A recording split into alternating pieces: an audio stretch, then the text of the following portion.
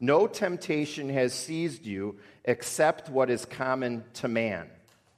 And God is faithful. He will not let you be tempted beyond what you can bear. But when you are tempted, he will also provide a way out so that you can stand up under it. What the context tells us about temptation, we can think about not being tempted beyond what we can bear in terms of our trials in life too, in terms of suffering. God won't let our trials go beyond what we can bear. And this word for temptation can be translated trial. I believe that's true. God doesn't give us more in general than we can bear, but this verse isn't about that. And the context tells us this is about temptation to sin. So we're going to be focusing there because that's what the context tells us to do. And that's why the Bible translators translated this word that can also be translated trial, temptation. 1 Corinthians 10, beginning at verse 6, this is God's holy and infallible word. Now these things occurred as examples to keep us from setting our hearts on evil things as they did. This is referring to the people of Israel. Do not be idolaters, as some of them were, as it is written. The people sat down to eat and drink and got up to indulge in pagan revelry. We should not commit sexual immorality, as some of them did. And in one day, 23,000 of them died. We should not test the Lord, as some of them did and were killed by snakes. And do not grumble, as some of them did and were killed by the destroying angel. Now, these things happened, these things in the people of Israel's history happened as examples and were written down as warnings for us, on whom the fulfillment of the ages has come. So if you think you are standing firm, be careful that you don't fall. No temptation has seized you except what is common to man. And God is faithful. He will not let you be tempted beyond what you can bear. And when you are tempted, he will also provide a way out so that you can stand up under it. So we've got a promise that you can overcome temptation, that God won't give you more than you can bear. This is a great promise, and it's a really needed promise because temptation is all around us. Someone once noticed, isn't it crazy how opportunity knocks once, yet temptation bangs on our door constantly? Jesus taught us to pray, lead us not into temptation, because it's a daily challenge. In fact, it can be a minute-by-minute challenge. I found something from Moody Monthly. They once had a write-up about how constant temptation can be for a believer over the course of just a regular day. And I'm just going to read it kind of how they put it. Staying in bed late, the temptation to laziness. Growling at a family member at the breakfast table, temptation to unkindness. Arguing over who should change the baby this time, the temptation to selfishness. Starting work 10 minutes late, the temptation to slothfulness. Losing your temper when a coworker does something that frustrates you, the temptation to impatience. Flirting with that good-looking woman or taking a second look at the good-looking man, the temptation to lust. Refusing to speak to a person who has hurt you, the temptation to malice. Repeating a juicy story of your neighbor's misfortune, the temptation to gossip. Thinking sensual thoughts, the temptation to impurity. Taking your anger out on your kids or your spouse after a hard day, the temptation to cruelty. Going out to eat when you're taking the money from your tithe, the temptation to self-indulgence. Having a second helping and then a third and maybe more, the temptation to gluttony.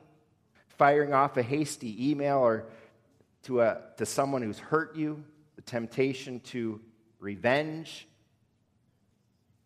Paul writes, no temptation has seized you except what is common to man. And behind this promise is the reality that temptation is common to everyone. Don't be surprised, in other words, by temptation.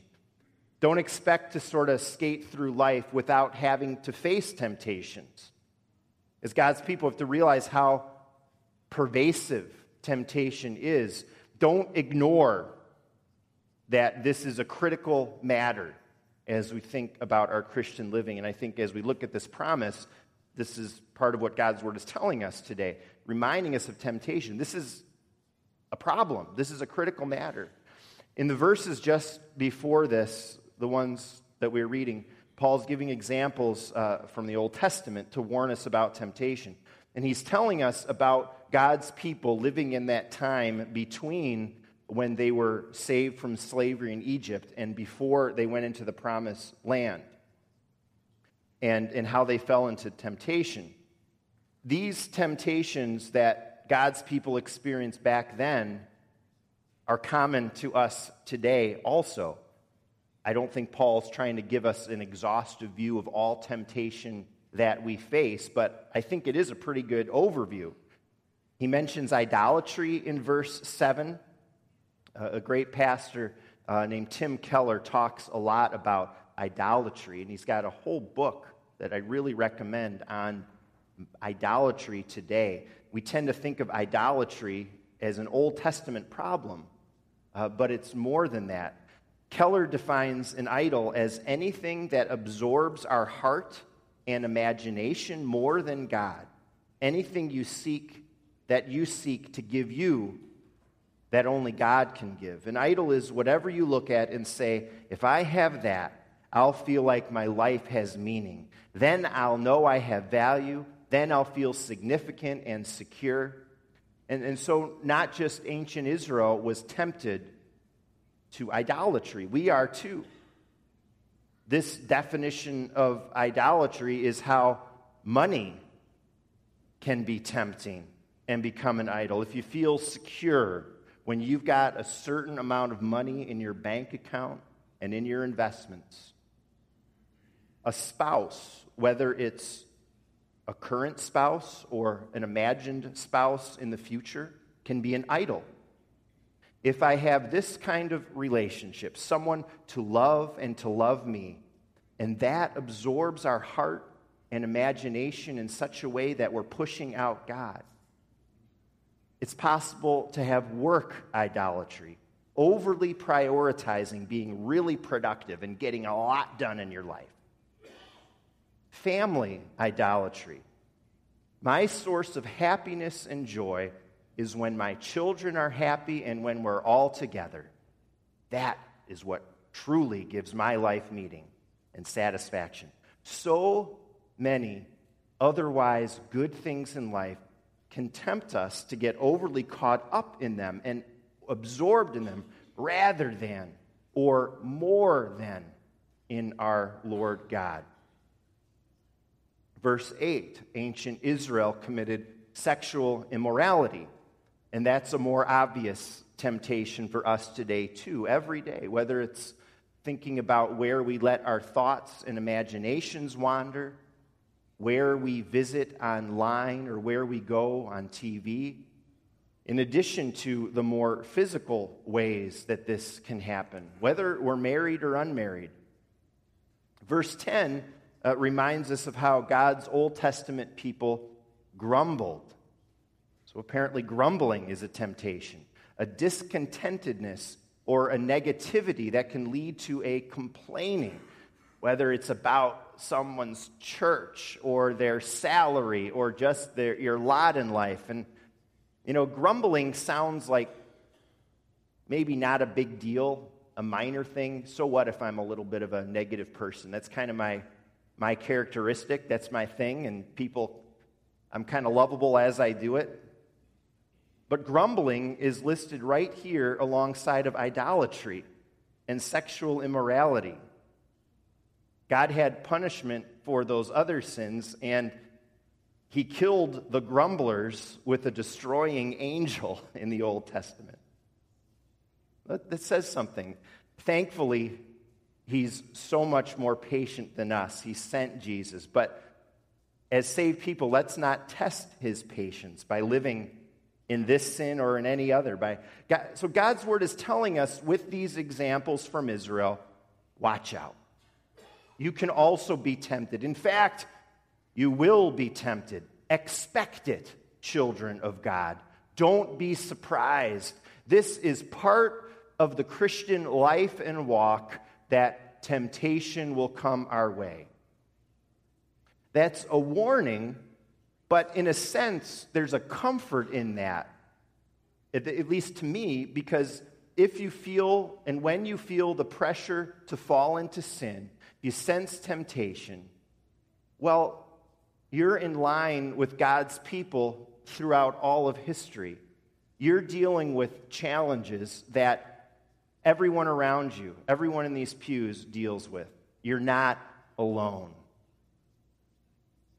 As we let the reality of temptation sink in, it also becomes very obvious that, like ancient Israel here, temptation has got us. Sometimes we've blown it. We've fallen into sin as a result of temptation. And as God's children, that grieves us. We hate that when that happens.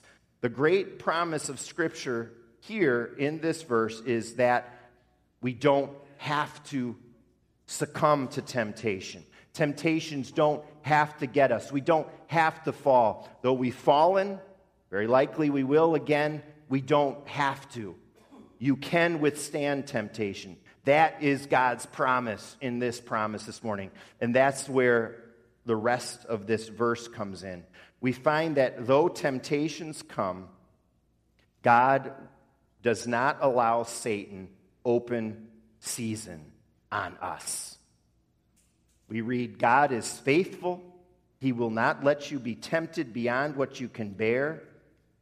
In other words, God has set limits on our temptation, and they don't have to overwhelm us. He won't let us be tempted beyond what we can bear. At the beginning of Job, God's word pulls back the curtain, and we have this rare behind-the-scenes glimpse of what's going on in spiritual warfare. We read there how the great tempter, Satan, had to talk to God. He had to go through God before he was allowed to tempt God's servant Job. God is not the source of sin or evil. He does not do evil. But he is in control, and he's sovereign over all things, even this. In God's sovereignty, though we can feel pummeled by temptation, he does not allow Satan open season on his children. He sets limits. He will say no further than so far. God knows each one of us through and through. He knows what you can handle. He knows what you can't. It might feel sometimes that you just can't resist the devil's temptation. You got to do it. But then we remember this promise. God will not allow Satan open season on you. You won't get more than you can bear. And in fact, he'll provide an escape hatch. Whenever you're tempted, writes Paul, God will also provide a way out so that you can stand up under it. We can expect God's help in temptation. One person puts it this way: God is sovereign over the weight of temptation. He sets limit on how much it is on us. And he's also sovereign over the escape from temptation. He'll always provide a way out. The promise is that he will, that we can stand firm, we can stand up. I'm not sure we always feel that a way out is possible, but God promises us, yes, indeed, there is always one. And the reason we can stand up, we can withstand, we can stand firm, is because of our Lord Jesus. The Gospels tell us that he withstood all of Satan's temptations. And unlike ours, his were not common to everyone. These were the heaviest temptations imaginable. Jesus was tempted, and he did not fall. He tempted, and he did not once sin in temptation. He stood firm. He followed the Father's will all the way to the cross, where he died to atone for the many times each one of us has fallen into temptation. And when we belong to him, we have the strength to stand up under temptation. Jesus promises that each believer has the Holy Spirit, and in the Spirit we have the power to escape temptation. Charles Spurgeon gives some helps as we think about that practically. Standing firm in temptation. He says this: what settings are you in when you fall? Avoid those settings. What props do you have that support you in your sin? Get rid of them. What people are you usually with? Avoid those people. He says this too: learn to say no. It will be more use to you than learning to be able to read Latin. Learn to say no. It's not a big secret here. It's a struggle going on in my family. It's that my 4-year-old daughter, Adriana, enjoys candy. Now, we all enjoy candy, but she has trouble controlling herself. And again, we all have trouble controlling ourselves with candy, but she really has trouble controlling herself. And she knows it. And so the rest of us have to suffer a bit as we try to keep that temptation out of the house. Or if we have it, we have to hide it really well. I mean, even if it's really well hidden in one of the other girls' rooms, we'll see like empty Raptors after a day or so. So she like dug into it. She just left with Olivia, so she's not hearing all this, which is probably for the best. If it ever does come around, if she ever sees it, maybe it's on the counter, she'll tell Sarah, she's done this a few times now, Mom, put it high up. Put it high up. She knows that temptation is a problem. She knows that it needs to get out of her reach. Now, it seems to me, I think Adrienne is a pretty regular 4-year-old. I like to think she's extremely bright, but I'm her dad. But it seems to me if a 4-year-old can figure this stuff out, do you think maybe the rest of us can figure it out or kind of know what our props are?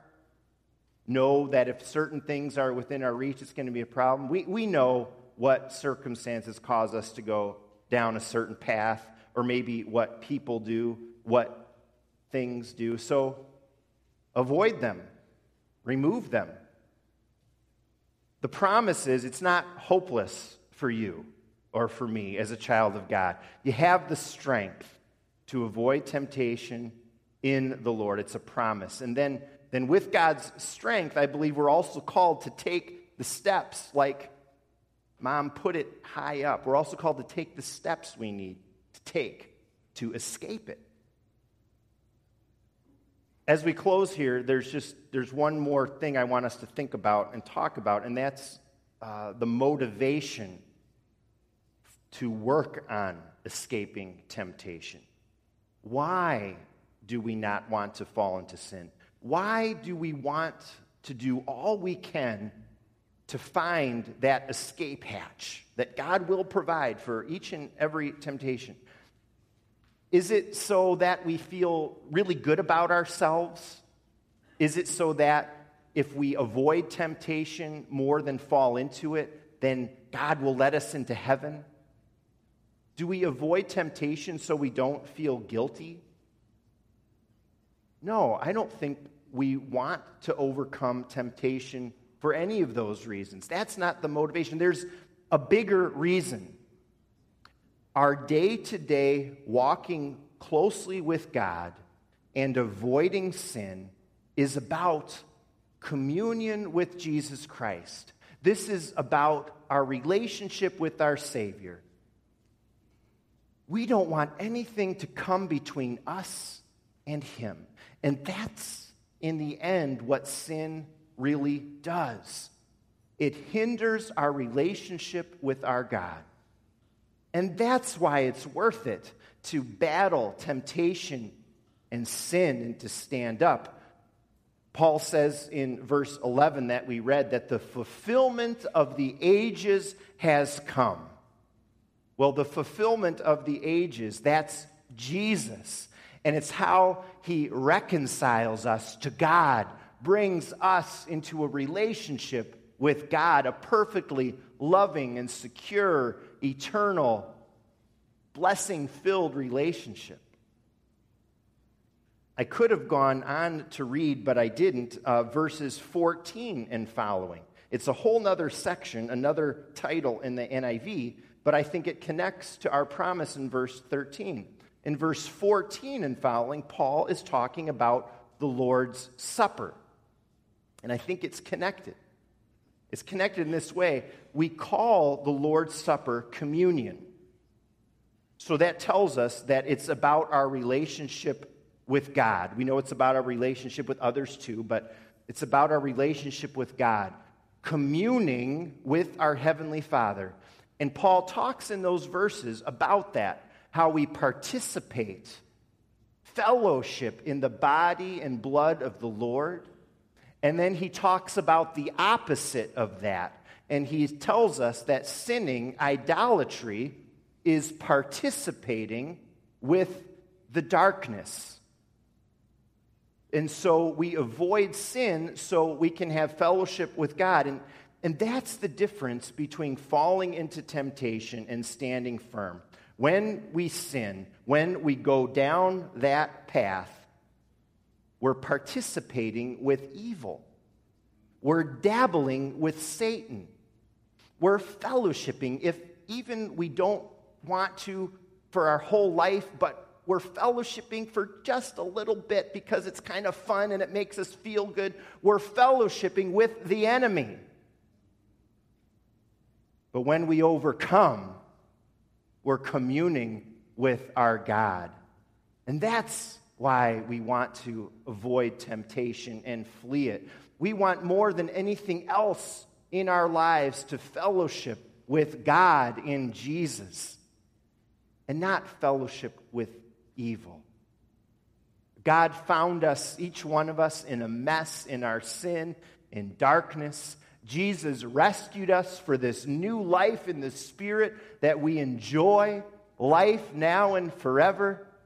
And temptation tries to pull us back to the old life, the old ways, the darkness. The great promise today is that though Satan may tempt and the pull can be strong, we can stand up and firm in Jesus. God will not allow Satan open season on his children or on you. He sets limits. You won't be tempted beyond what you can bear, and he'll always provide a way out because of God's faithfulness in Jesus. My prayer is that God would give each one of us the strength to be aware of temptation in the life of Christians, be able to identify them and be very clear about what our particular ones are, and that God would give us the strength to stand up under them. He promises us that we can with the strength of His Son, our faithful Jesus.